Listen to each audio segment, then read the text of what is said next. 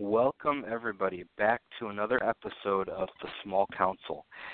Tonight, we're going to be talking about Night's Watch. We're going to be going over some pretty interesting stuff, especially with all the leaks and all the, spoilers they've been throwing our way. DepthCon is just around the corner, and I know after a lot of the Night's Watch nerfs, you're probably, wondering what the future holds for Night's Watch. But to give you kind of a rundown of the show. This is the Small Council. We discuss anything and everything at Song of Ice and Fire by CMON. And we're here every Tuesday at 8 p.m. Central Standard Time. We do the show live, but it is also recorded. So if any of you cannot make the live showing, just, you can find us on iTunes, TuneIn, and Blog Talk Radio. I believe Chris has a couple others lined up, such as Google Play, Spotify. We're just waiting on a couple things to get those in. So we do it live just so you guys can kind of call in. So if you're listening right now, there should be a call-in number. We'll probably take some guests towards the end of the show. You can call in and just kind of ask either our guests or any of the hosts some questions, or you can just kind of give your input on everything that you've heard us talk about through the course of the show. But without further ado, tonight we have with us all of the hosts. We got Brett, Justin, Jose, and Chris, and myself. And then our special guests for tonight is Ron and Chris from Mythicos Studio. And I believe Ron won PAX, so with Night's Watch, if I'm not mistaken. So thank you guys for coming on. Yeah, thanks for having us. Thanks for having me. Yeah, no problem. Any kind of insight and kind of diversify the the hosts here, especially when got a lot of experience between the seven of us here. So I think it should be a pretty interesting discussion tonight. So first up for tonight, we're gonna normally I like to save the best for last. But for me, we're going to just kind of start strong and go with, my absolute favorite change we're going to talk about is Jeor Mormont, the commander. Which one is that? The 997th? Yep. Commander. And I have to say, I absolutely love the change. I already played, I play all the armies, but whenever I did play Night's Watch, I almost always played Jeor over John, with the exception of maybe like 5-6 games. But Jeor I liked a lot because he added, the morale vows and whatnot to help with that weakness. But now that he's gotten the boost that he has, I think his potential is through the roof. I think the design team of CMON did an amazing job here to definitely even the playing field with John. I know a lot of people still are kind of in love with, John Commander, but Jeor is something definitely not to sneeze at. One combo I want to throw out there before I kind of let everyone else take the floor is, Jeor and some Sworn Brothers, not only are you 4 at morale now, you throw on Watcher on the Wall with fire that burns against the cold, or if you have Ranger Trackers nearby, you could just throw the swords on them instead of the fire. And now every round, you free retreat, charge back in with 8 dice hitting with critical blow sundering with rerolls, and they're vulnerable either from the fire or the trackers, and +2 attack dice if you end up, having the trackers nearby. I think that in itself, especially with some of the other things you can add to them, like half hand to increase the dice even further, you're going to be able to just wreck units. So, going to jump on in with you, Ron. What do you think of Jeor? So I've enjoyed testing him since his new rules came out. I've ran him in Veterans and turned him into an absolute bunker with shields and fires. And the last game, I actually put him in a unit of Hunters after the Hunters were leaked. And using the Watcher on the Wall and fires, I was able to bounce between units and actually put out condition tokens where I needed them. and it makes it very hard for your opponent to pin them down because you can both retreat when they activate, or you can swing and then get a free retreat. And then with their new order, you're just piling dice out, and it tends to be just too much for your opponent, especially with Corrin's change that gives them the additional attack and the additional speed.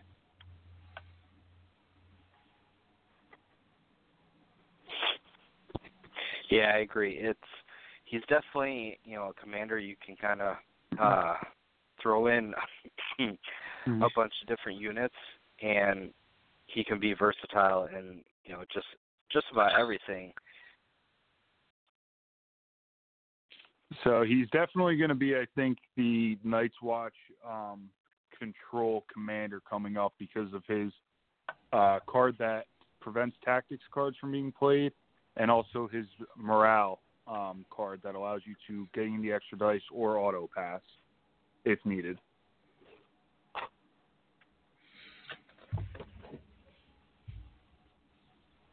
What do you think, Brett? So I'm one of the Jon Snow lovers, and he's definitely you don't say. Yeah, I'm sorry, guys. I'm that guy. I'm terrible.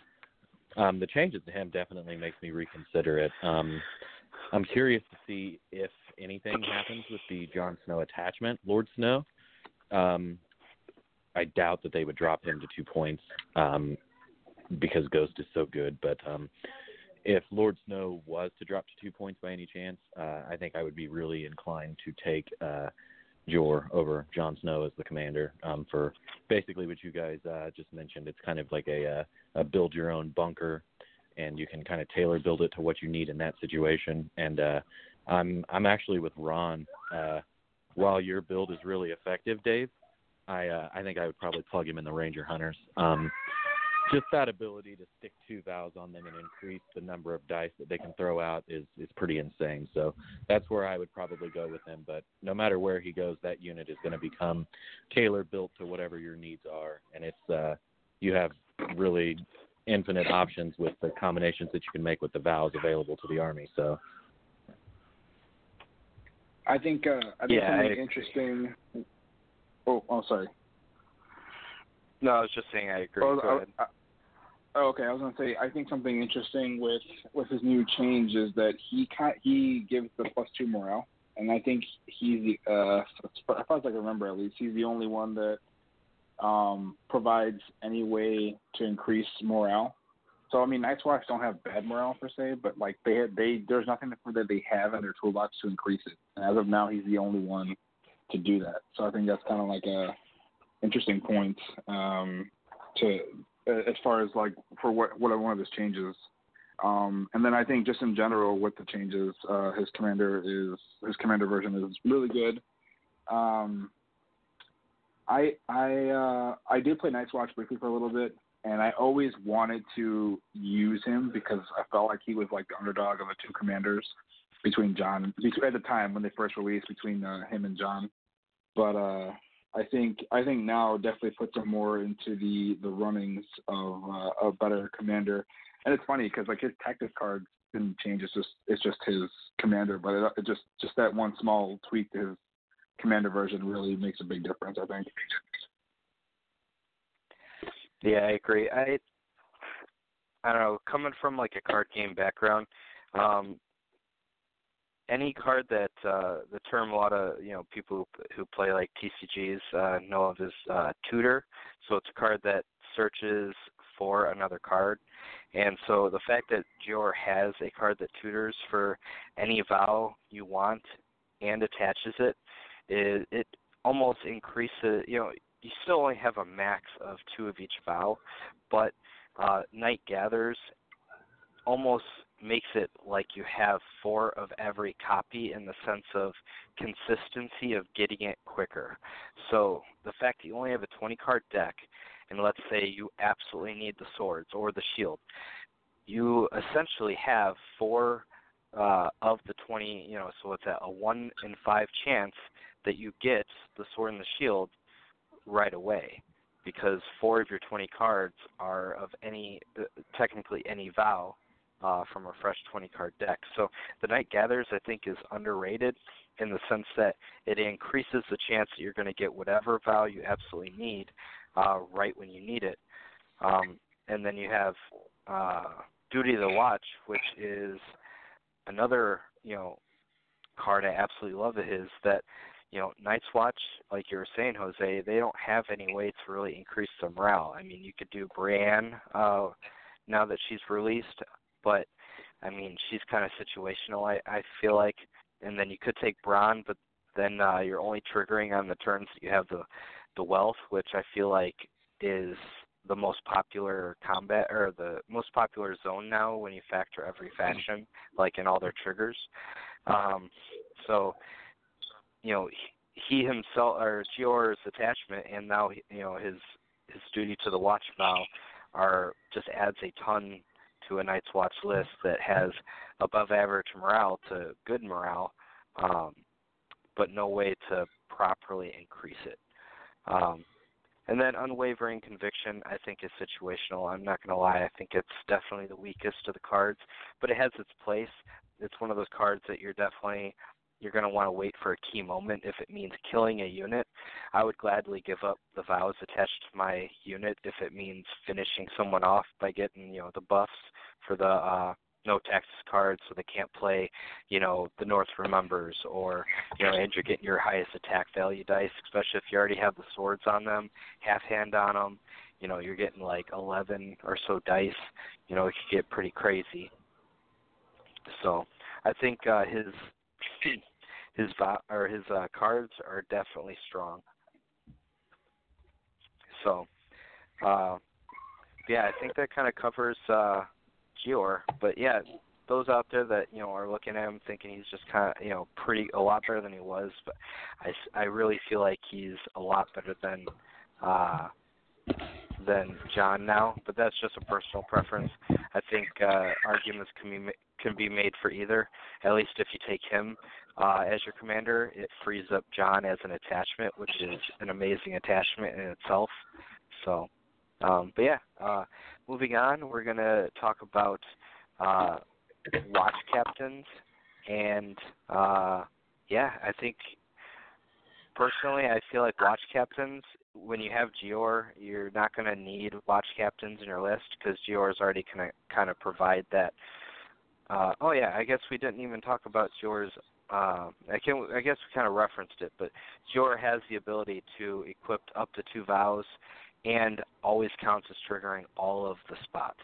So the way that is very important is the reason I was mentioning the combo of Fire and Watcher on his unit is it frees up swords and shield for your other units, because now you're going to be able to trigger Fire and Watcher all the time on his unit while being able to save sword and shield for your other units, and you're almost always going to have at least sword and or shield every round to trigger those ones.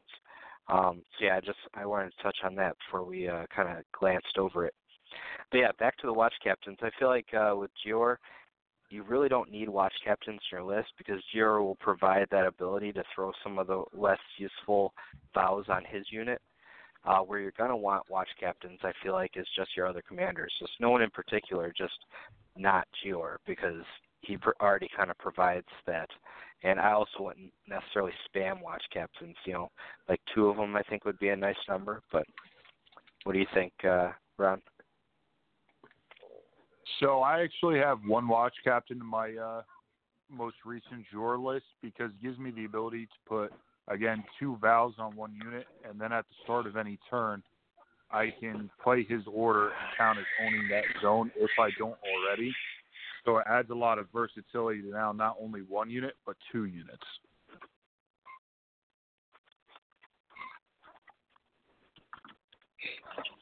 Yeah, I it definitely. Go ahead, Brett. No, I tested one out, and I was just going to verify it's a pretty solid ability. While I didn't get to use it too terribly much in my game, I mean, it's very similar to Gior. You're going to have 2 vows on there, and like Ron said, you can call what you need at the start of the turn and be able to benefit from the vow that's on the unit.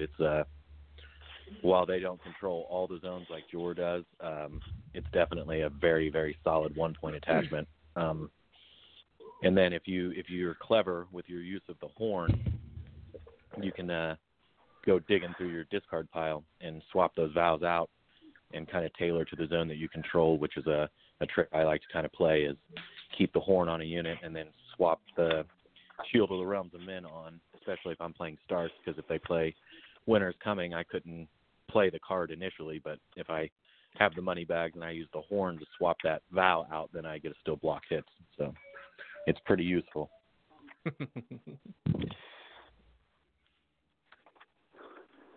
Yeah, just think overall, like, when you look at the Watch Captain, the value it provides from someone who plays a lot of Night's Watch, especially against Ron, it's interesting because what I think it does as an opponent is it allows Night's Watch to kind of do something that they don't normally get to do, is that control the tactics board. Usually the one thing that I find that Night's Watch can't always do is they either have to commit to one zone on the tactics board or two zones on the tactics board. They don't really get to control. They don't really need to control what the opponent is doing in terms of the tactics board. You get what you want to get for your vows, and that's pretty much it. You have these Juggernaut units, and you're able to do the things that you generally want to do with smart game sense. But what Oath of the Black? Oath of the Black enables you to do with these 1-point attachments is it enables you to kind of think 2 steps ahead of your opponent and allows you to put more emphasis in blocking the things that you want to block and not really have to worry about the bag if you don't need the bag, not really have to worry about the swords if you don't need the swords at this moment. So you can just use the order to grab the vow until the end of the turn for an attack, for a defense, for shields, whatever it is you need to do to throw a condition token or make a free retreat, whatever. So that's general value. And to me, in the game of, a game of, I almost say game of inches, which doesn't really apply, but like a game of 1 or 2 dice sometimes, that scares the living crap out of me. It's the same thing with Jorah too. Like both these changes give immense value to a faction that's already so elite. And that's, it's good. It's a good change. I think it's nice to see them kind of follow their trend of not just dropping points or just changing abilities, but overall changing what was essentially a very useless part of the game into something that I think everyone all around enjoys what the change is. I don't even like Night's Watch, and I think it's a very valuable and nice change myself. Yeah, I'm definitely glad to see the change. Like you said, Justin, before it was kind of useless. I would try to throw it in fun games just because I liked the concept. And we even had like a little house rule for watch captains because of how, crappy they could be, is that if you whiffed on your 3-card draw at the beginning of the game, you got 1 mulligan to try again, just because for 2 points, not drawing one at the beginning of the game was almost like neutering them even further. So the new change, I think, is amazing, and he's definitely makes you actually think about whether or not you want him or a recruiter now, because a recruiter is really good, but a watch captain, I mean, some of the combos you can pull off with multiple vows and being able to more easily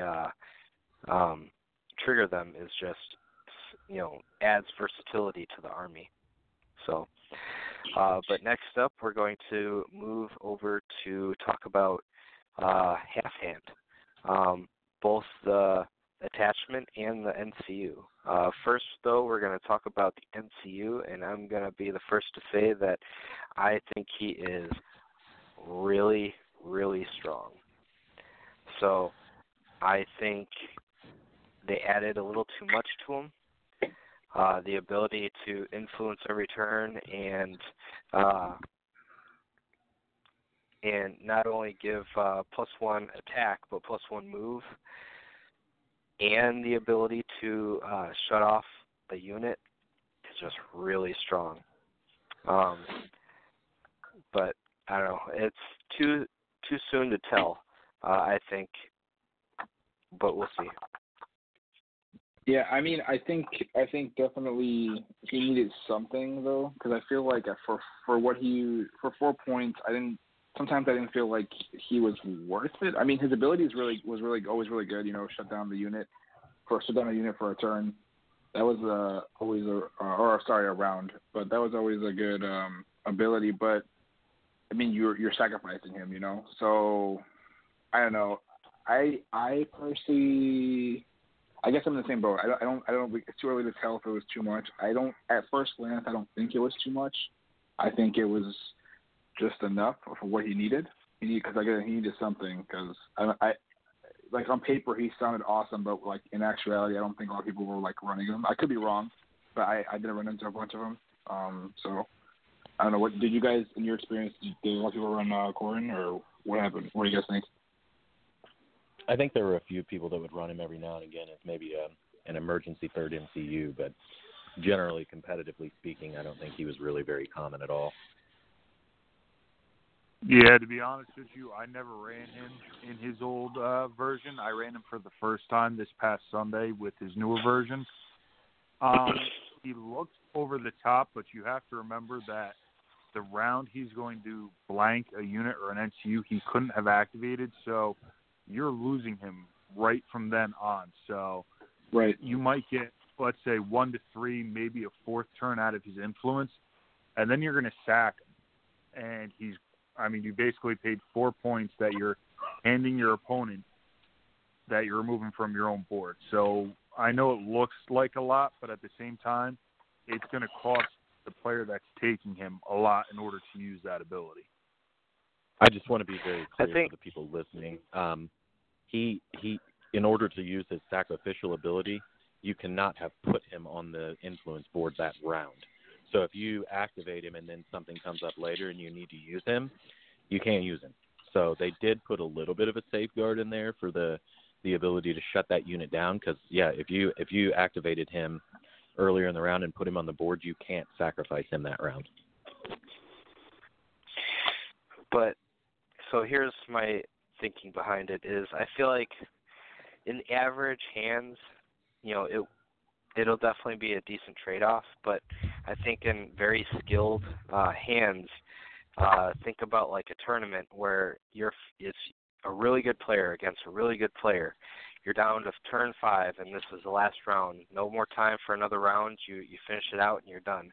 And you go, okay, I will gladly give up a 4-point NCU to now shut down your 11-point mountain that rides in Castle Rock. Well, this is assuming, I just kind of first unit off the top of my head, but just imagine any like 10-plus point unit,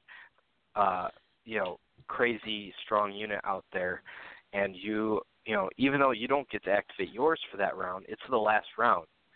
You're killing him, but their Death Star unit that you now shut down is essentially out of the game as well, because the way they changed the wording, you can't even perform actions with them, not even just activate. You can't do anything with them. So you traded 4 points for their 10 points, which if you're influencing 4 rounds, or let's say 3 rounds, because first round, well, I guess first round would still matter because the +1 move, but like in a John list, or let's say a Jor list, and you get the Watcher on the Wall in them and the swords, and then you influence him onto them, like the movement and the attack power is super strong for 3 rounds. And then, last round, key things are about to happen, and you just pop them. Their big thing can't do anything, can't perform any action. So think of Baratheons. Think if they had a stag, not that it's, like super effective, but a Stag Knight unit with a Stag Knight Noble. You're looking at 10 points there, and they can't even use any of their tactics cards to attack back because those are actions. So, I don't know. I feel like his influence itself is worth 4 points, the sacrifice on top of it is what kind of puts it over the top. And it's one of those, you save it for the very last round for a very key moment to shut off something very expensive. And I mean, that's where I think. Go ahead. Oh, I was gonna say, I like that's exactly what he was before, though. I mean, there's no difference in that. I mean, like anyone could have done that before the change, even. No, not necessarily, no. because before they could still take tactics boards to do things. Now they can't do any actions whatsoever. Oh, interesting. I missed that then. Well, that and he didn't have an influence before either. No, that I know he didn't have the influence ability, but like I guess I was wrong, but I thought it was the same as it was before. Did they just add the influence? Well, that's what I'm saying. I feel like the influence itself is really good. +1 attack dice and +1 move. I think that's easily worth 4 points. I'm not saying it's like the best 4 points in the world, but I think it's a fair 4 points. But that included with the sacrifice, I think is really, really strong. And in my opinion, like competitively, he would be an auto include for the game breaking potential of last turn. That thing can't do anything, especially because a lot of players I've noticed. This is just we'll go over more in a different episode about going first and going second. But personally, I love going first because on average, most games only go 5 rounds before victory is usually triggered. And so if you go first, I know a lot of people like going second. That gives me 3 rounds of going first. And on the second round, if you charge me, it gives me the ability to take the combat zone turn 2, turn 3, and turn 2 and 3 back to back. But anyways, with that saying, though, if you do that, that means you have turn 5. If turn 5 is more than likely the last turn, you core in half hand, sacrifice right away at the start of your very first turn, make it so their unit can't attack, and you just go to town. So, but I don't know. We'll see. This is all speculation. I don't think he's going to be like so game breaking that it's going to ruin the game. I think he's just going to be very, very strong and an auto include for competitive play. That's my guess. We'll see kind of how it plays out. Onto his attachment though. Onto his attachment, simply he just got reduced a point, and I think it's he went from an okay 3-point attachment to a very strong 2-point attachment. Not overpowered, but they just kind of simply made him a lot more, desirable. What do you think, Ron? I know you're a little short on time. I would agree. I don't feel near as guilty paying 2 points for him. At 3 points, there was never any game I wasn't going to take John over him. And then soaking 6 points into 2 attachments was just too much for me in the past. But, the possibility of playing Jor and, adding Corrin's attachment to a unit of, say, veterans or something like that, you're going to get a lot out of his healing wounds through passing morale tests. You're going to get a lot out of going down fighting. So I can see him making a lot more lists than he was, especially just dropping by 1 point. Well, you just mix go down fighting with Amon's ability to zombify a unit. It's going to be pretty frustrating. They knock you down to your last rank. They took 2 D3 wounds in the process, and then Amon just stitches them right back up to 3 ranks, and it's almost a liability to attack that unit. Oh, absolutely. I feel like the only thing that makes him not as desirable is the fact that if you take him, you're not thinking about his NCU we were just talking about. I think that's like one of the biggest downsides. They've made both his attachment and his NCU really good, but you can't take both. And that is a great point. I think the interesting thing about the attachment change is that I'm always looking for ways to provide value no matter like what faction I'm playing. And now that he's down to 2 points with both his order and go down fighting, to me an interesting unit to put him in would be a unit of Stormcrow Mercs. You make him 1 point, you get Stubborn Tenacity, which is going to be tougher to trigger, of course, compared to a lot of other units in the faction, but the go down fighting is one of the best abilities in the game when it's used with anything that enables you to heal back up, right? So obviously Aemon is there. I've gotten a lot of use out of using Rickon and Osha in Stormcrow Mercs for value. And to me, it's like one of the most brutal 5 points of value in the game. And this is very close behind at 6 points. You're going to get go down fighting. You get Aemon, which is going to be in a lot of lists. And you also get Stubborn Tenacity, which will trigger. So you're essentially putting out value in terms of wounds. And it's just something that when I saw that change, I was like, that's the first thing that popped in my head, because you always kind of need, if you're the kind of Night Watch player that's looking for 5 activations, sometimes you can squeeze in a nice value unit. A lot of times it's going to be conscripts now with the change, but something to look at. That's all I'm saying. I would agree with you. I'm sorry, go ahead. No, I was just saying you got a great point with that. It was just going to be a fight between conscripts getting him possibly, although you're going to have a hard time triggering Stubborn Tenacity, but the re-heals and everything with going down fighting, that could catch up to your opponent.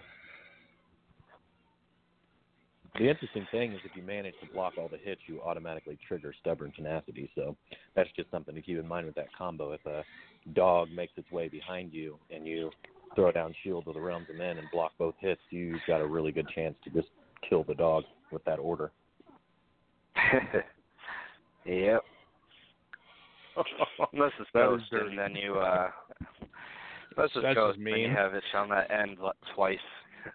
Yeah, I'm not sure I would ever attack something with go down fighting with a dog. I don't think it's worth the risk. That seems like a pretty.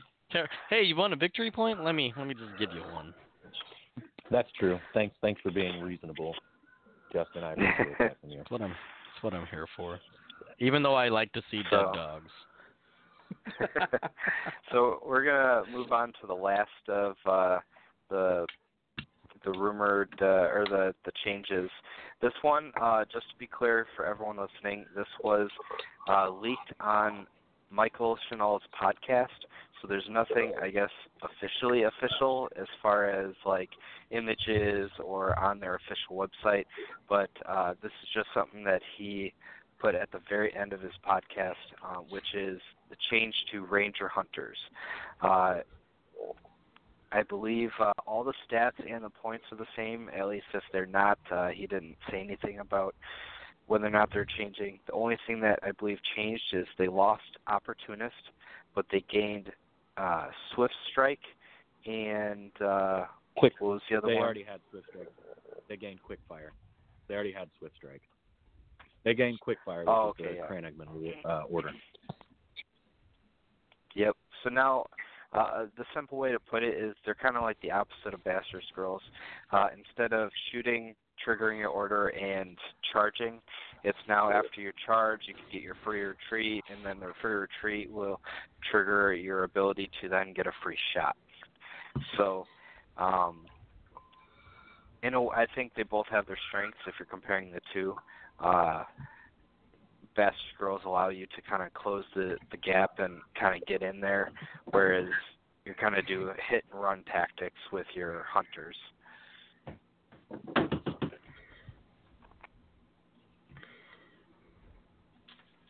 Yeah, I think it's a good change to the unit. I think they were always something that I really wanted to like. And on paper, they were great. And every time I used them, they just got crushed. So, but I think, if I did have the army still, this would be something to entice me to try them again. So I think it's a good change. I think that, with enough practice or skill or whatever, I think someone could be a really devastating unit of competitively. So I like the change to them. I'm pretty worried about the change personally, but not worried. They're still an 8-point unit, which I have to remember, but there's so many things you can do to increase their damage by a lot. For instance, just the influence from half hand. That's not 1 dice, that's 2 dice that they're getting, which is significantly better. Aren't they 6 movement, so they go up to a 7 movement, so they're at least running 8 inches away, which obviously you want to stay. No, 8 inches is fine, 'cause you could shift. It doesn't matter. 6 inches for the shoot. But it's, 16 attacks with just him on a vanilla unit. If you got trackers nearby for that vulnerable, there's not too many. Anything with a 4-up save or worse is probably gonna die. But then again, it's still an 8-point unit, so I guess it's not crazy unreasonable. I just can't wait to kill some of these things with my free folk. I don't think that's gonna happen. You haven't seen my free folk. Yes, I have. Shut up. You'll see them tomorrow, though.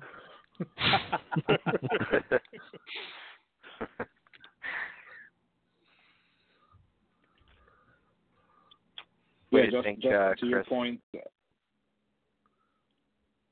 To my point. Oh, sorry.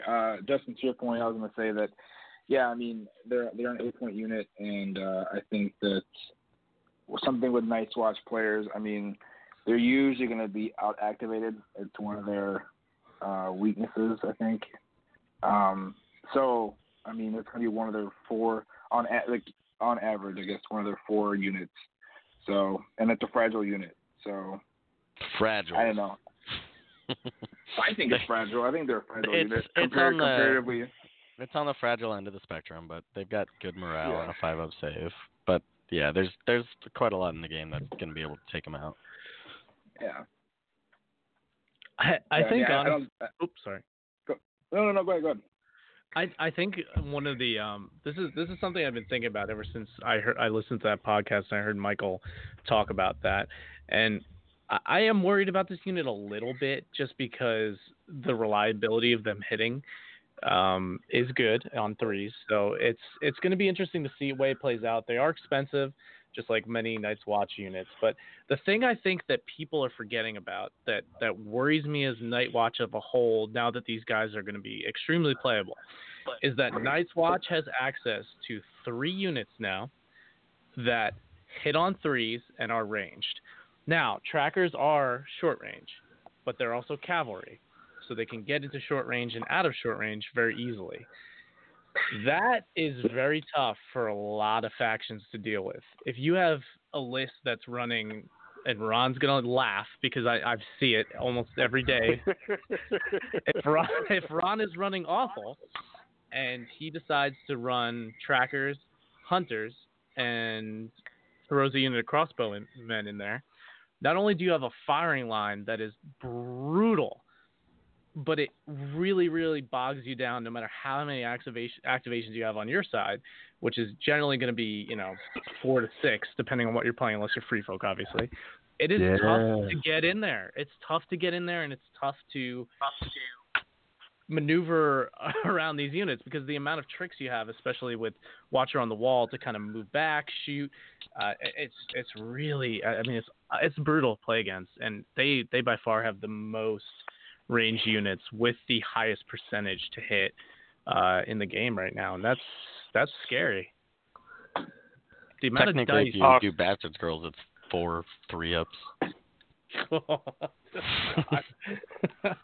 And 2 on, units Chris, that can I didn't even run attack. that list against you. I watched it though. I ran it against Brian. You can't be that upset about seeing that. Oh, yeah, there's nothing better than charging in with, hunters, playing one of Othel's cards, whether it's, personally, I would go for the precision one and then go right into the retreat onto the flank and shoot them with Vicious so that they're now at -3, and hopefully you're just stacking up Panic on top of the 16, 14 to 16 attacks, depending if you have Othel on them. And, yeah, they're just going to be gross, especially if you're playing Fire and Blood and your opponent marks them to give them the extra 2, they're just going to – what did we come up with, Chris? You could throw out 40 attacks in one round? It's just an unreal amount of attacks. It's just, it doesn't even make sense. That's a mistake. They'll make that mistake one time. I mean, you could also. I think, sorry. Go ahead, Jeff. Another thing that I think Brett had mentioned to me earlier, which makes total sense: Stormcrow or Stormcrow lieutenants in any of these range units or any units that don't have Sundering. Sundering is such a crazy good ability that 1 point for +1 dice in Sundering is pretty nasty. Especially give those hunters Sundering, and they have what is that? 16 dice with Sundering, no big deal. Whatever. 18 with half buff. hand, 20 with sword in the darkness. No big deal, man. It's pretty standard to I'm 20 thinking, dice with Sundering. Oh, come on. I'm thinking what you do is you run them with Jon Snow, and you have Ghost nearby. You get the swords on them. You get half hand on them. Then you're playing Othel as your commander, and then you charge in.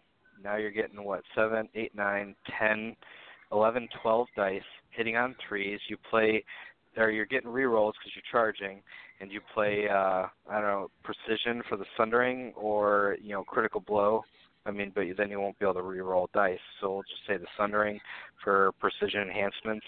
You could bond Ghost first. Ghost goes in, no Tactics cards, does some damage. You do that. You move out.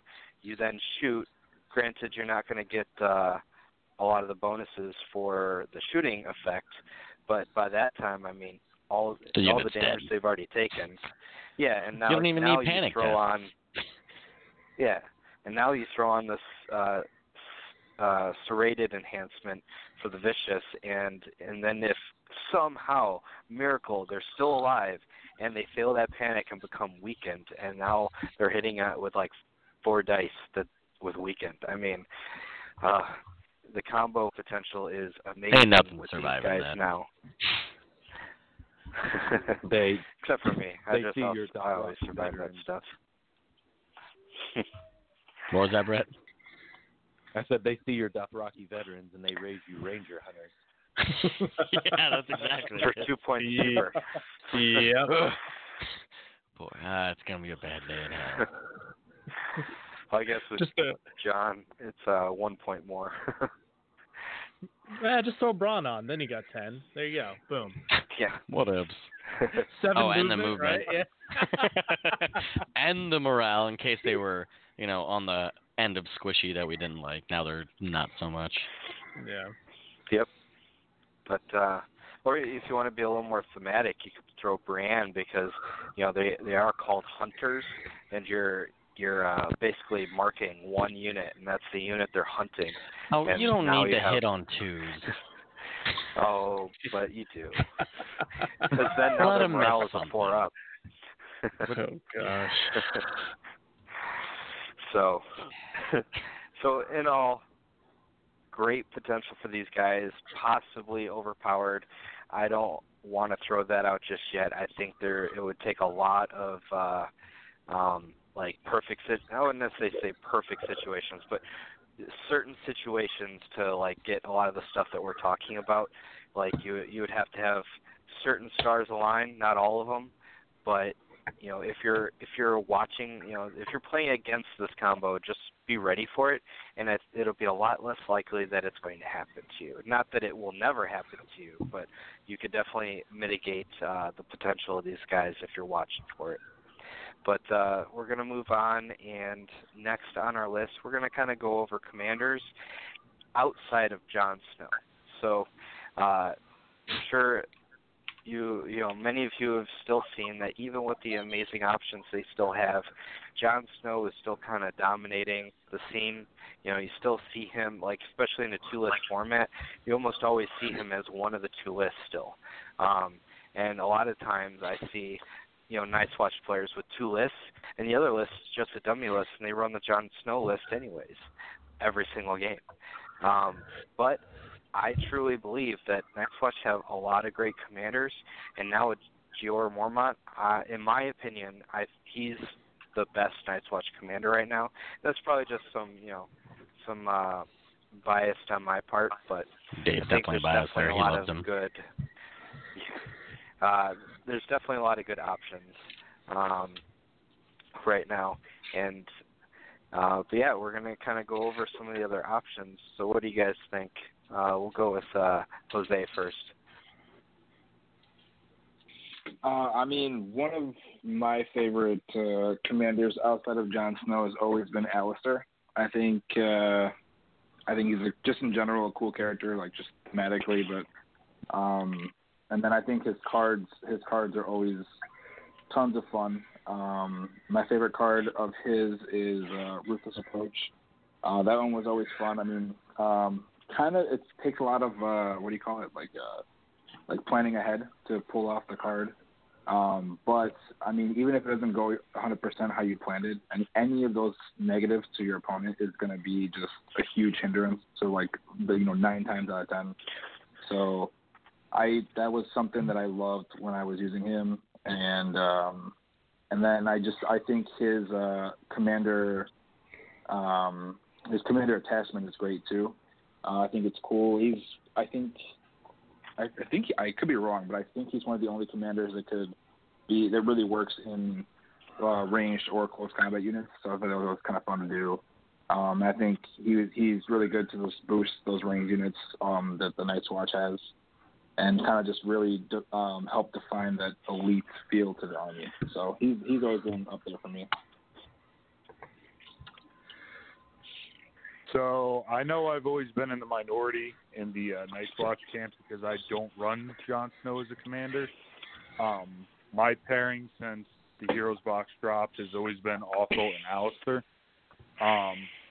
I've started recently kind of falling out of love with Alistair a little bit because I can never get pathetic attempts to trigger.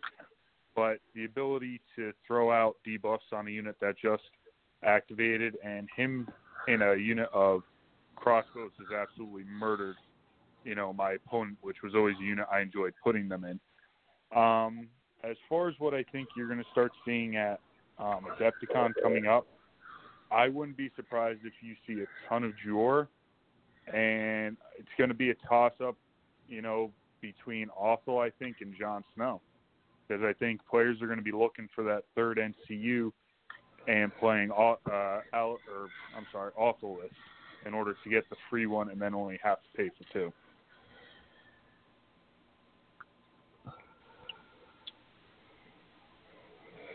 Well, I'm going to be bringing Jon Snow to Adepticon, so What? yeah, spoiler. No, you're not. Unless my worst fears are realized and they do something horrible to the commander version, he could be, and you never know, he might get a nerf. But no, And then he'll have to How switch many armies. vets do you think we're gonna see? Like 18 in one army. I have a lot. 7 vets. I and bought- yeah. I bought my 3rd box, so there might be some Oh, bets on the here we table. go. Here it goes. You disgust me. But Prepare yourself, having Adepticon. said that, what'd you say? Nothing. No, I just said oh, no, go ahead. Oh. Sorry, yes, I bought them for the escalation event, the 60-pointer. But I think when I first started playing Night's Watch, I was really trying to avoid Jon Snow because he was my meta with Gary for so long. Like, that's all Gary ran, and he took them to last year's Adepticon and had really great success. So I didn't want to kind of do what he did. So I ran Yarwick for a while. I love Yarwick. Yarwick is badass. You can't go wrong with him. I actually ran Din Malnoy for a while. I like And Donald Noy. He's a very good commander. I think Is he's he? being slept on a little bit. Bulwark Formation is a really, really nice card to kind of say fuck off to Tully Cav.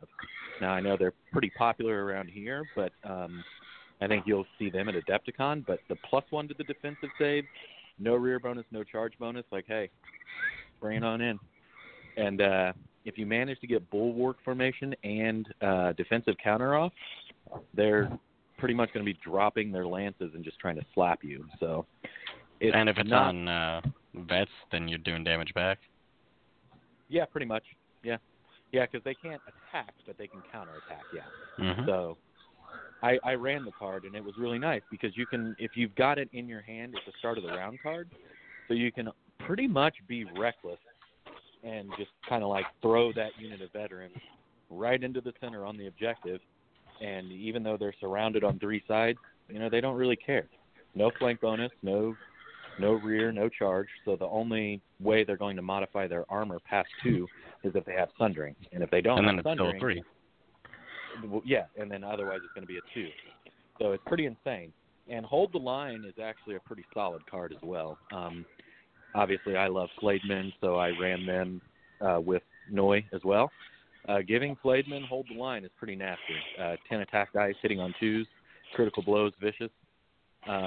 Sworn Brothers, the same situation. Anytime you can make a unit like that hit on 2s is pretty solid. And then plus the 2 attack dice, mix in a little Sword in the Darkness, and you can start to really chuck some dice that are hitting on 2s, and it can get pretty nasty.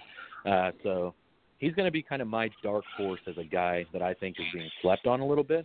Oh, plus his commander attachment is pretty decent too. If you have the money bags, which Night's Watch players generally play for anyway, rolls of 6 block 2 hits, and they get +1 to hit with their weapons. So, and that's not an order, so you can combine. Not that you would ever need 1s to hit, but you could technically get +1 to hit from that, and +1 to hit from Hold the Line. So I guess if you had like Howland Reed on you, you could effectively negate his influence. So pretty solid. I think he's good. That's good to hear because I like Donald Noy a lot, and I wish I saw him on the table more. Yeah, I was running him for a while. The only issue that I really had running him that kind of shied me away is I run that low activation elite list, and once the guys in Indy kind of figured out how to play around Noi, they could pretty well predict where I was wanting to play defensive counter, and you can only play that card if the unit hasn't activated. If it wasn't for that stipulation, he would be absolutely my go-to commander. That's my one hiccup with him, is that they can't activate in order to use defensive counter. Outside of that, I think he's awesome. Yeah, I mean, I guess defensive counter is probably best when you're like holding an objective or something in the middle, or that's probably where you're going to see that card shine the most, where you really don't need to, like you can get by without activating. But yeah, that's always I agree. That's always the tough part about him, is like deciding whether or not like giving up the activation is worth holding that position you're in.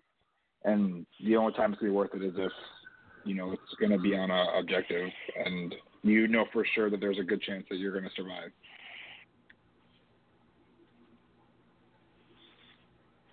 What do you think, Chris? Well, I've never played against the guy yet, but I'm definitely looking forward to killing him with my free folk.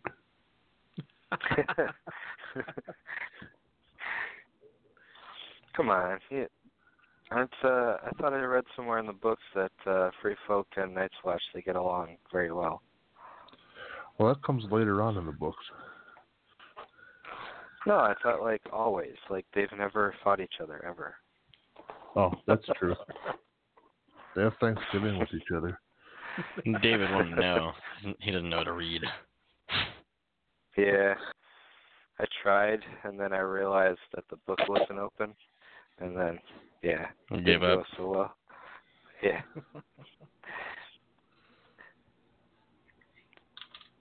What about other you, Chris? Yeah. Just in general, like what else you think I'm going to see in the next with the changes? Yeah, I guess from the perspective of like facing Night's Watch, like what you think you'll see, and maybe like what you don't want to see. The faction in general. I don't want to ever play Night's Watch. I'm so tired of playing Night's Watch, and listen, these. I'll say this: the changes that are coming are good for the game. They're making. I love CMON's approach in that they're going to try to make every unit that they make viable to put on the table in a competitive sense, which is awesome. The only thing I worry about with Night's Watch going forward is that I think everything is becoming playable, and in an elite army, that is terrifying, man. The amount of combinations, the amount of value that they're getting, which is the point, right? It's the faction breakdown. it's scary. I don't know what to play. Like it's these changes have literally made me question what to bring to the table competitively for the next couple tournaments I'm going to. Like at this point, I'm really just like, I don't know if we have any old school like StarCraft people in here, but like I'm ready to just roll a dice before I go to a tournament and play random. Like I don't know what I want to play. It's scary. I mean, everything's good. There's not a lot of options that aren't good, and you're just going to see a lot of variety at a Night's Watch, which is it's scary. Well, they say variety is the spice of life, right? Yeah. I played Free neutrals Folk lately, but you know.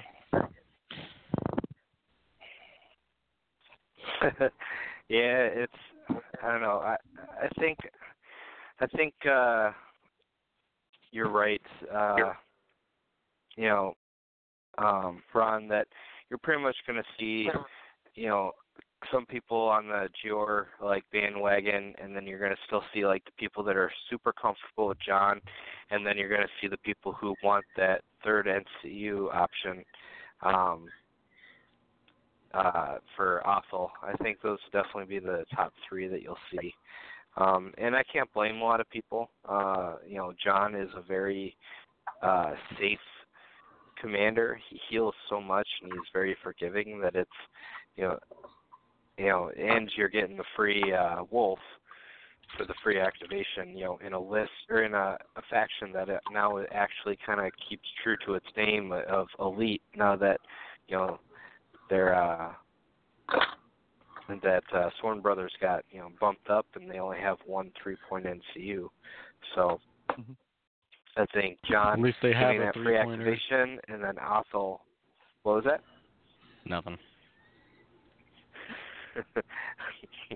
Oh, you're referring to neutrals and how they don't have any? Yeah. They'll get one eventually. I think. No, they will not. Neutral is really good, guys. Trust me. But I think we can go on to our next topic now, which is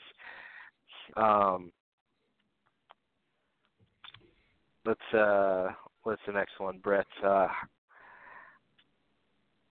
to How do you take us away with that one? Need to do to play them.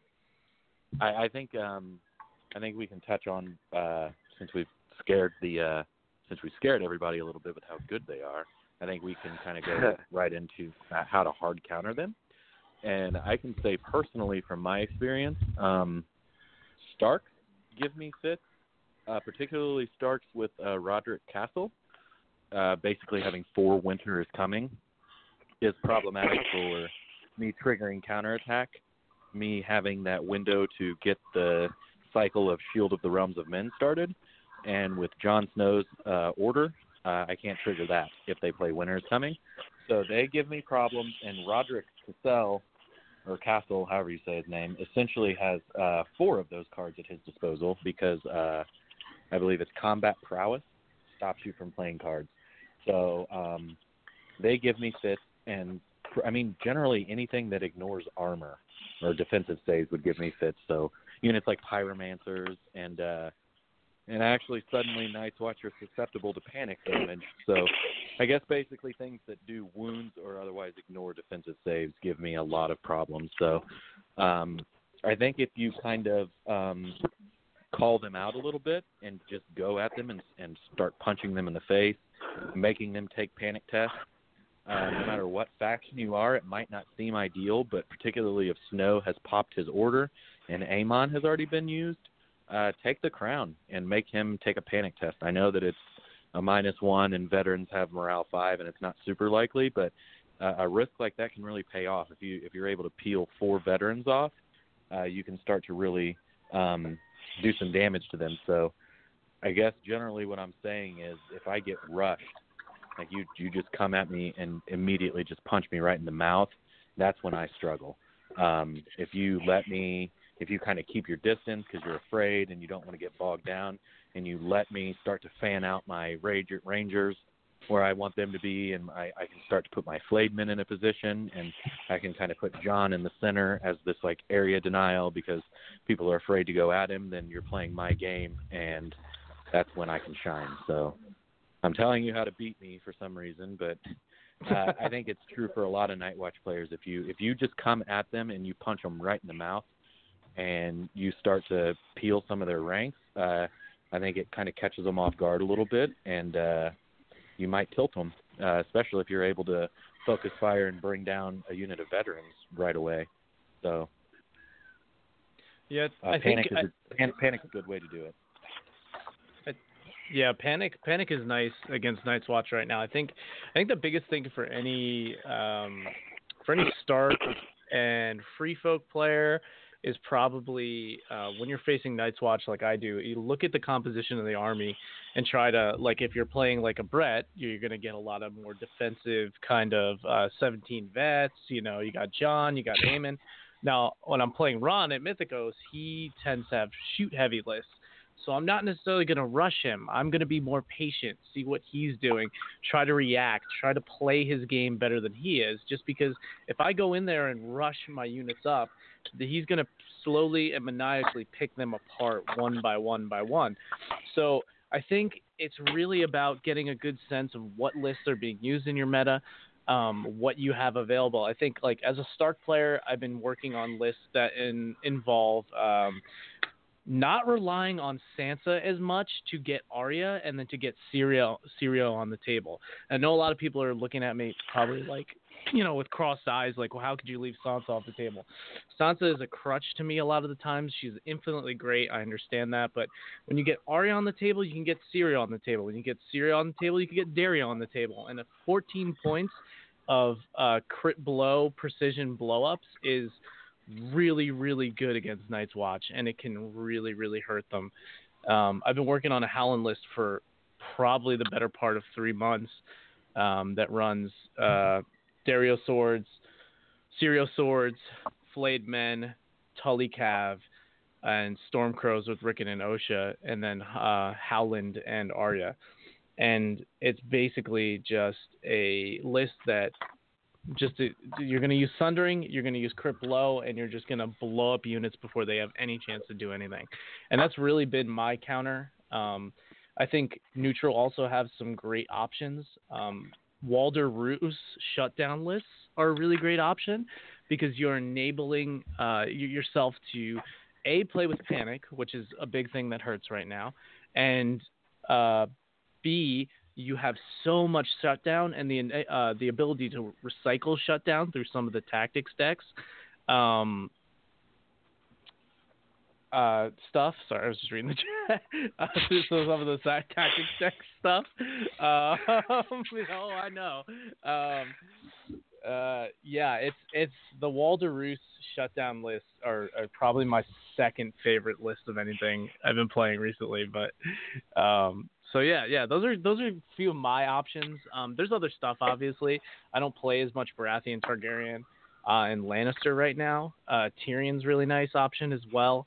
Tywin weekend lists are pretty nice as well. But there's options out there. It's not the end of the world, but you know, it's definitely an uphill battle. I was gonna totally agree with you on how to handle Night's Watch as a neutrals player is definitely with. Honestly, I would go Roos with Walder specifically. I tried when he first came out. I tried Walder pretty generically in like a lot of lists, and I found that he was not nearly as effective even when combined with Roos, where you essentially have 6 shutdown cards throughout the game, which is pretty nuts. He's not very good against high activation lists, so against a list like Brett's, he is phenomenal. Even like Flademen, even though they still have 8 attacks, that's all they get, and Flademen's strengths come from the Panic Test, or the Panic Token, their crit, their vicious. Take that away, and their damage is significantly decreased. Along with vets, I mean, they still got good attacks, but without counter strike, and you don't have to worry about John healing when he passes his stupid test, which, you know, because it's so hard to make him fail, Brett. Hey, it happens. No, it doesn't. Yeah, that's kind of like what my go-to would be against a list like Brett's, absolutely. I normally play Ramsay a lot. I wish I liked Roos as a commander better because I like his character a lot more. but I think Ramsey's cards are just nutso, and he's so ridiculously powerful that he's got 4 cards that can more or less kind of one-shot people when they don't want it to happen. But Roos just shutting down with the D3 extra wounds any kind of unit is incredibly valuable, and Walder right there alongside to back him up. And then I wanted to mention one more thing, Brett. You said someone needs to come up, run up, and punch you in the face quickly. Remember when we did that in a team tournament with Gregor Clegane, and then he exploded and did nothing? I do remember that. Yeah, that didn't work out at all. We literally YOLO'd him up into a unit of Sworn Brothers, and I did like think 6 we wounds. used that exact. Yeah, we were like, you know what? Yeah, but in fairness, I brought this terrible Lannister list, and you I had 5 like cutthroats. Cutthroat Stan, and then Gary lines up across from us with Mounted Gregor, Jon Snow veterans, and like this elite Lannister and Night's Watch combo. So we were like, let's just do it. But no, going up and punching Jon Snow in the mouth did not work. Not even a little bit. Full health at the end of it. Not even kind of. He just stitched everything back up that we did and then killed Gregor. So that was interesting. Bad times. No, it was good times. It was fun. I agree. We literally killed Gregor by making him fail a panic test. Morale test. Yeah, had a double one. That was the highlight of our tournament. That was the yeah, we got in trouble for that one.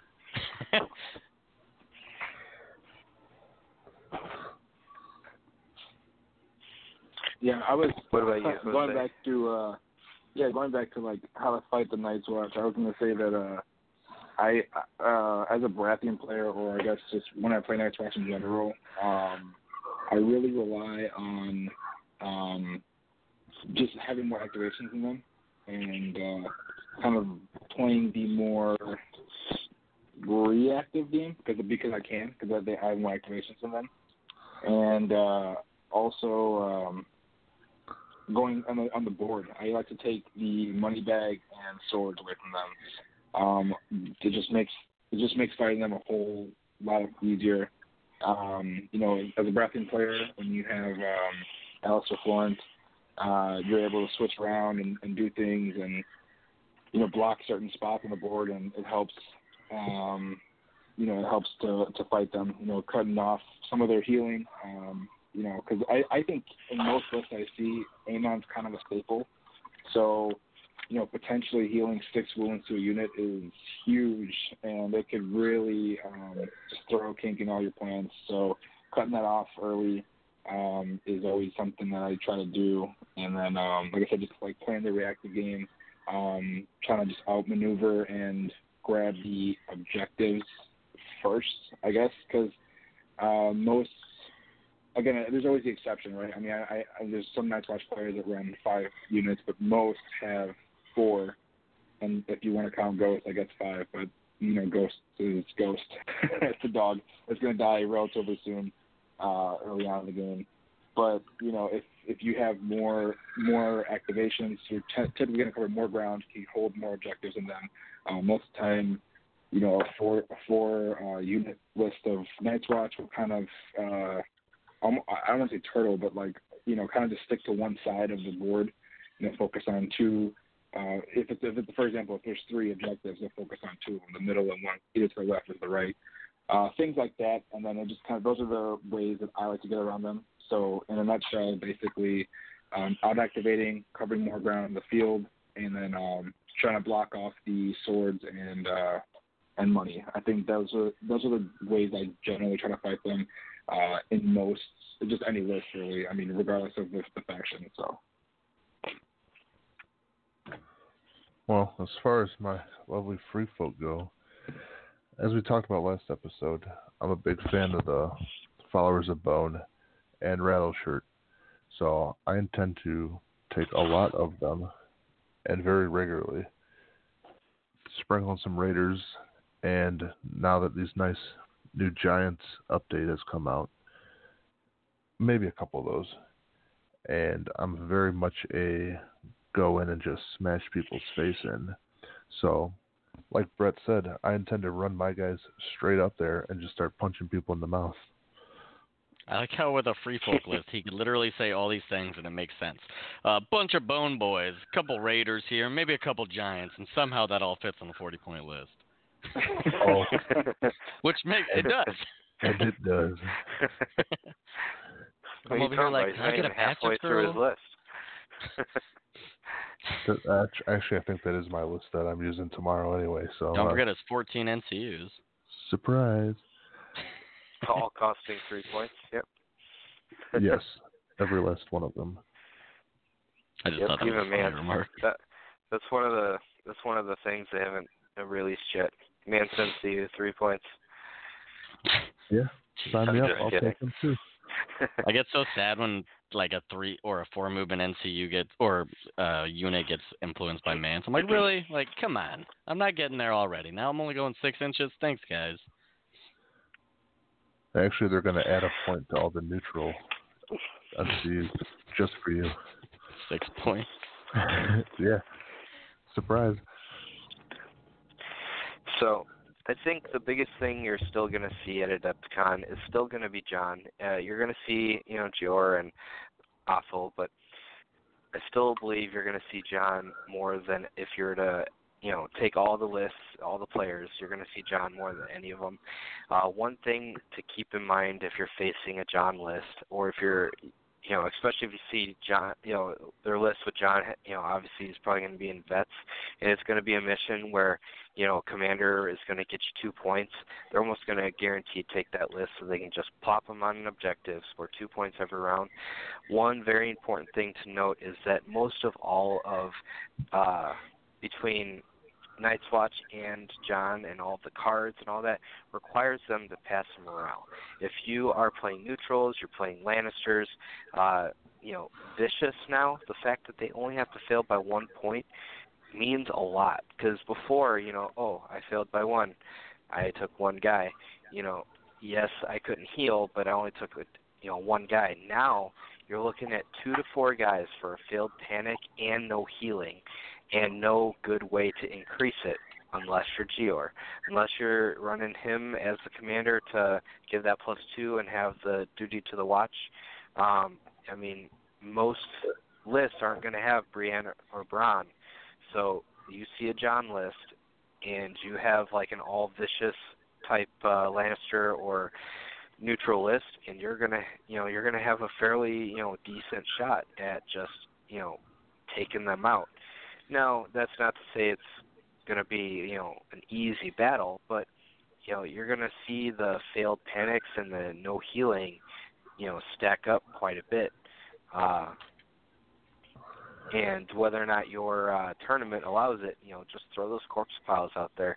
Don't make it easy on their panic. Even if you feel like the corpse pile might hurt you more than them, just keep in mind that it's probably going to hurt them more because they have more reason to want to pass those panic tests.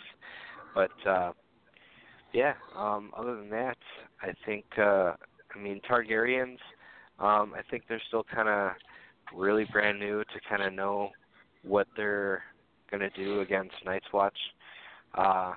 They only have a couple units, so I would say maybe, if you're worried about Night's Watch and you're Targaryen, you're probably going to want to run one list with 2 Flayed-Men and then, fill in the rest with Screamers and Outriders, and then try that, because then you'll at least have 2 pretty strong units with Vicious. And that could just be your second list in case you're facing Night's Watch, because I feel like Night's Watch might give Targaryen, kind of some trouble until they get some more units and tools. So just keep that in mind when you're facing Night's Watch. So I think, let's see, anything else we have on the list? Really just, I guess, how Night's Watch stack up in a tournament scene. And I think this one is more so kind of self-explanatory. I think before these couple of changes, when Sworn Brothers got increased and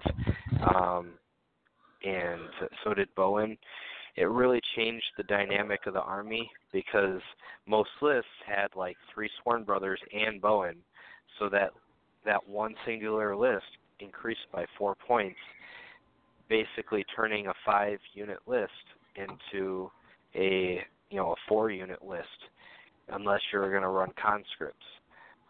So it's definitely now with these new changes, they have so many more tools at their disposal, and I think you're going to see a lot more Night's Watch players who are contemplating putting the army on the shelf in favor for maybe another army that they were already playing, and now kind of bringing them back off the shelves now that they have a lot more tools and things that are more cost effective. What about you, Brett? Are you bringing anything other than John? Yes, I'm bringing something other than John. I was just kidding. It was troll bait. I'm trying to throw everybody off guard. No, my secondary list is actually it's an Oppa list. So, and also at the escalation, I'll be bringing Oppa. So, more often than not, I'll be playing without John, and I'm picking up Free Folk for the team event as of now, depending on what happens with this update. So, no, I think Night's Watch is still pretty competitive. They're still pretty good, but having played them in 1.4 when the Sworn Brothers were 6 points, and Varys was still what he was. I ran that Varys, Aemon, Flayed Men, double veterans with one Sworn Brothers list, and it was nice to win. I think in that version with Jon Snow, I went close to 30-0. So I'm really glad that they changed them. Yeah, it's much harder to win now. So I'm glad that they did make those changes. But they're still competitive. It's just a lot harder. So it's like it should be. Exactly. Yeah, you have to think. I get nervous. I sweat. Unfortunately, I don't want to say the word easy mode, but Night's Watch really kind of was an easy button in 1.4. Just so much healing, so much value out of the Sworn Brothers for 6 points. Like you had mentioned, Dave, when they would fail a panic test with the veterans, it was like one guy, maybe two, and so they didn't care about Vicious. But it's definitely a lot harder now, and I think they've done a really good job of reining everything in and making everything balanced. We've seen some different houses in the top 5, and they're in Indy for the primers and some of the local events. And I know Bolton's won the Las Vegas Open. You've got Ron winning on the I promise. You got Ron winning on the East Coast. You got Starks winning. You guys had Baratheons win, so it could be. No, we had Dave win. There's a difference. There's a difference. It was Dave winning, not Baratheons. That's true. Fair enough. Yeah. I was like, you know what? There's only one Baratheon player right now. I'll play my Baratheons today, and of course, Am I one Baratheon player? No, I was. Or yeah, you were the one Baratheon player, and I'm like, you know what? Since there's only one, I like to, if it's a local tournament, I try not to bring my Starks because that's like my Adepticon or big tournament army. So like. Was it the last one I brought Night's Watch? The one before that, I believe, was Lannisters. This one I was debating neutrals or Baratheons, but there was already, I think, 2 or so neutral players, and I'm just like, I'll play Baratheons just to kind of make the, it more diverse. But had I known there was going to be no Free Folk, I probably would have brought Free Folk, to be honest. But way to go, Chris. It's just one of those. Yeah, Chris, talks a big game with his Free Folk, but he played Targaryens last tournament.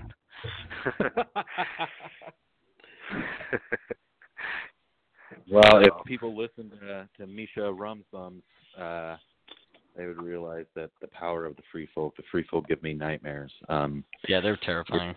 They're so scary right now. Yeah, and I know, Chris, you picked them up and played them on stream. Yeah. And even your first game, no experience. You don't know any synergy with the deck. You don't know how to deploy, and you damn near pull it off against a seasoned player. So that's how. Yeah, and a very strong Stark list. And I knew from that moment on, I was like, oh my gosh, this faction is not only fun to play, but the amount of tools that they have is just absurd. Just bonkers. Yeah. It's pretty bonkers, man. I think it They're has pretty- to be that way, though. I know it's off topic, but real quick, I think Free Folk have to have a lot more tools than everyone because of their lack of neutrals. So they have to have more options. They have to be better options, or else in the long run they're going to be a very inferior faction. Yeah, no doubt. That's a very good point. Fair point. But I think, Well, that's why I the think larger they also point- don't mind giving them the 3-point NCUs. Because not only are they a horde faction, so you want to make their NCUs a bit cheaper, but they won't have the option for, Walder, Varys, Peter, Varys. a lot of neutral attachments. I don't know. I don't know. I was kidding. I think Varys has his place. But yeah, I mean, Mance so, is kind of like Walder, though. It's not super hard to get those 3 tokens out and shut the unit's abilities off with the champion of Styre. So, but until you Catelyn the money bag and you say, he's not doing anything. we don't all have Catelyn, Dave. Stupid Stark player. Oh, but we do. She's a neutral. People just I haven't never realized yet. I never even used Catelyn, to be honest with you. Dave only uses Catelyn's her. my go-to. Catelyn's She's over. good. I'm a budget. I put as many points as I can on the board, not on the NCU board. I'm such a budget NCU Stark player. What's budget? See, I run her. I run her 3 for points the and 2 NCUs. token healing. That's one.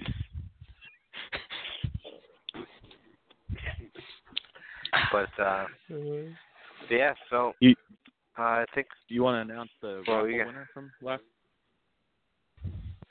I would, but I can't remember his name. That's What? terrible. You shouldn't admit that. No, you don't. Well, I That's can not admit it. something that you I can admit. admit it because I've already given him his prize. So I apologize if you are listening. I am very, very, very bad with names. Scott Nedson. I didn't even. I got I you. couldn't remember Justin's name for until last week. What the hell? Who's We Justin? appreciate the like, Scott. Scott was the winner. Scott Nedson. Okay, I got your back, Dave. Yeah, Scott. But yes, congratulations to Scott. He got his unit box Saturday at our tournament because he is a somewhat local player. I think he lives about an hour away from where we play, and he would just happen to be in the area and was kind enough to swing by to say hi instead of having us ship it to him. So I appreciate that, Scott. I hope to see you around a bit more. But yes, congratulations to you. For everyone listening, we will be doing another raffle at 250 likes, and we're just going to keep doing raffles. So just keep sharing out the channel, and the more likes we get, the more raffles we can do. And, we definitely don't mind giving away stuff to the community because you guys are awesome. But, yeah, I think we're going to kind of wrap it up there. Chris, is there any shout-outs you wanted to give or any plugs you wanted to put in? I mean, as always, watch us on Thursday nights at 7:30 p.m. EST on Mythico Studios Twitch page. We try to run once a week. Sometimes it's just tough to schedule, and we can't always do week. But we try to do every single week. Yeah. Oh, and if you don't mind, we do have our Mythicos GT just went live. Our website just went live. It's the biggest tournament that we do. It's in July, so it's quite a ways off, but we are trying to get to 60 competitors to get official prize support from the big boys upstairs. So if you guys are in the East Coast area or you want to make a trip out, please check out the website. You can just go to mythicos.com. And then check out the Triumph page. It's a huge, huge tournament. We're adding Ice and Fire this year, so I'm super excited about that. That just got announced today, so thanks for having me, guys. Road trip to me. Yeah, no problem. Yeah. What state is that one in? Oh, it's New Jersey. Ooh, New Jersey. All right, awesome. Yeah, we're like 45 Maybe minutes an I'll- hour away from the city. Maybe I'll have to take a vacation because I graduate medic class end of June, so I'll be just out of class.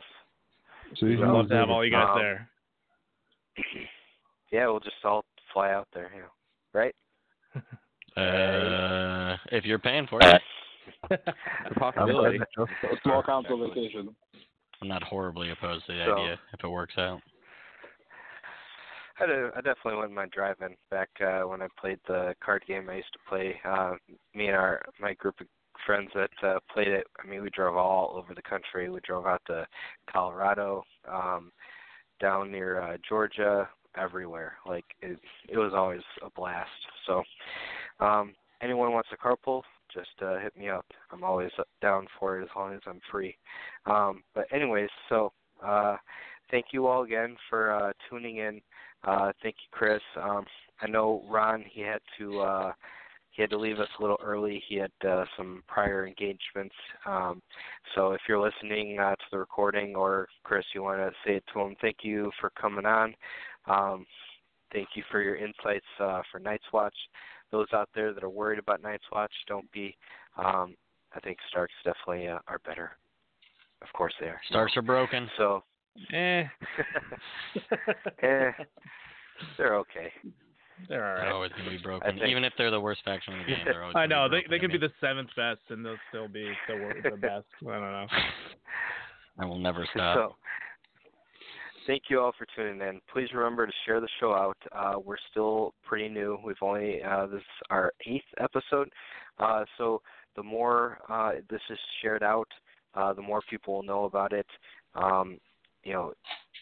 Please just take a second to share it in any group that you're in. Give a like on our page. We are, somewhere in the future, I don't know when, we'll do a Patreon for those that want to help out even further. But for now, if you definitely are one of those people that want to help out in that way, just for now, just share out the show. And we'll be on next week talking about another topic. Probably in a few days here, I will send out that link to let you know what the topic is. We kind of play it. We have a list, but we kind of played it by ear based on, if there's anything big that happens.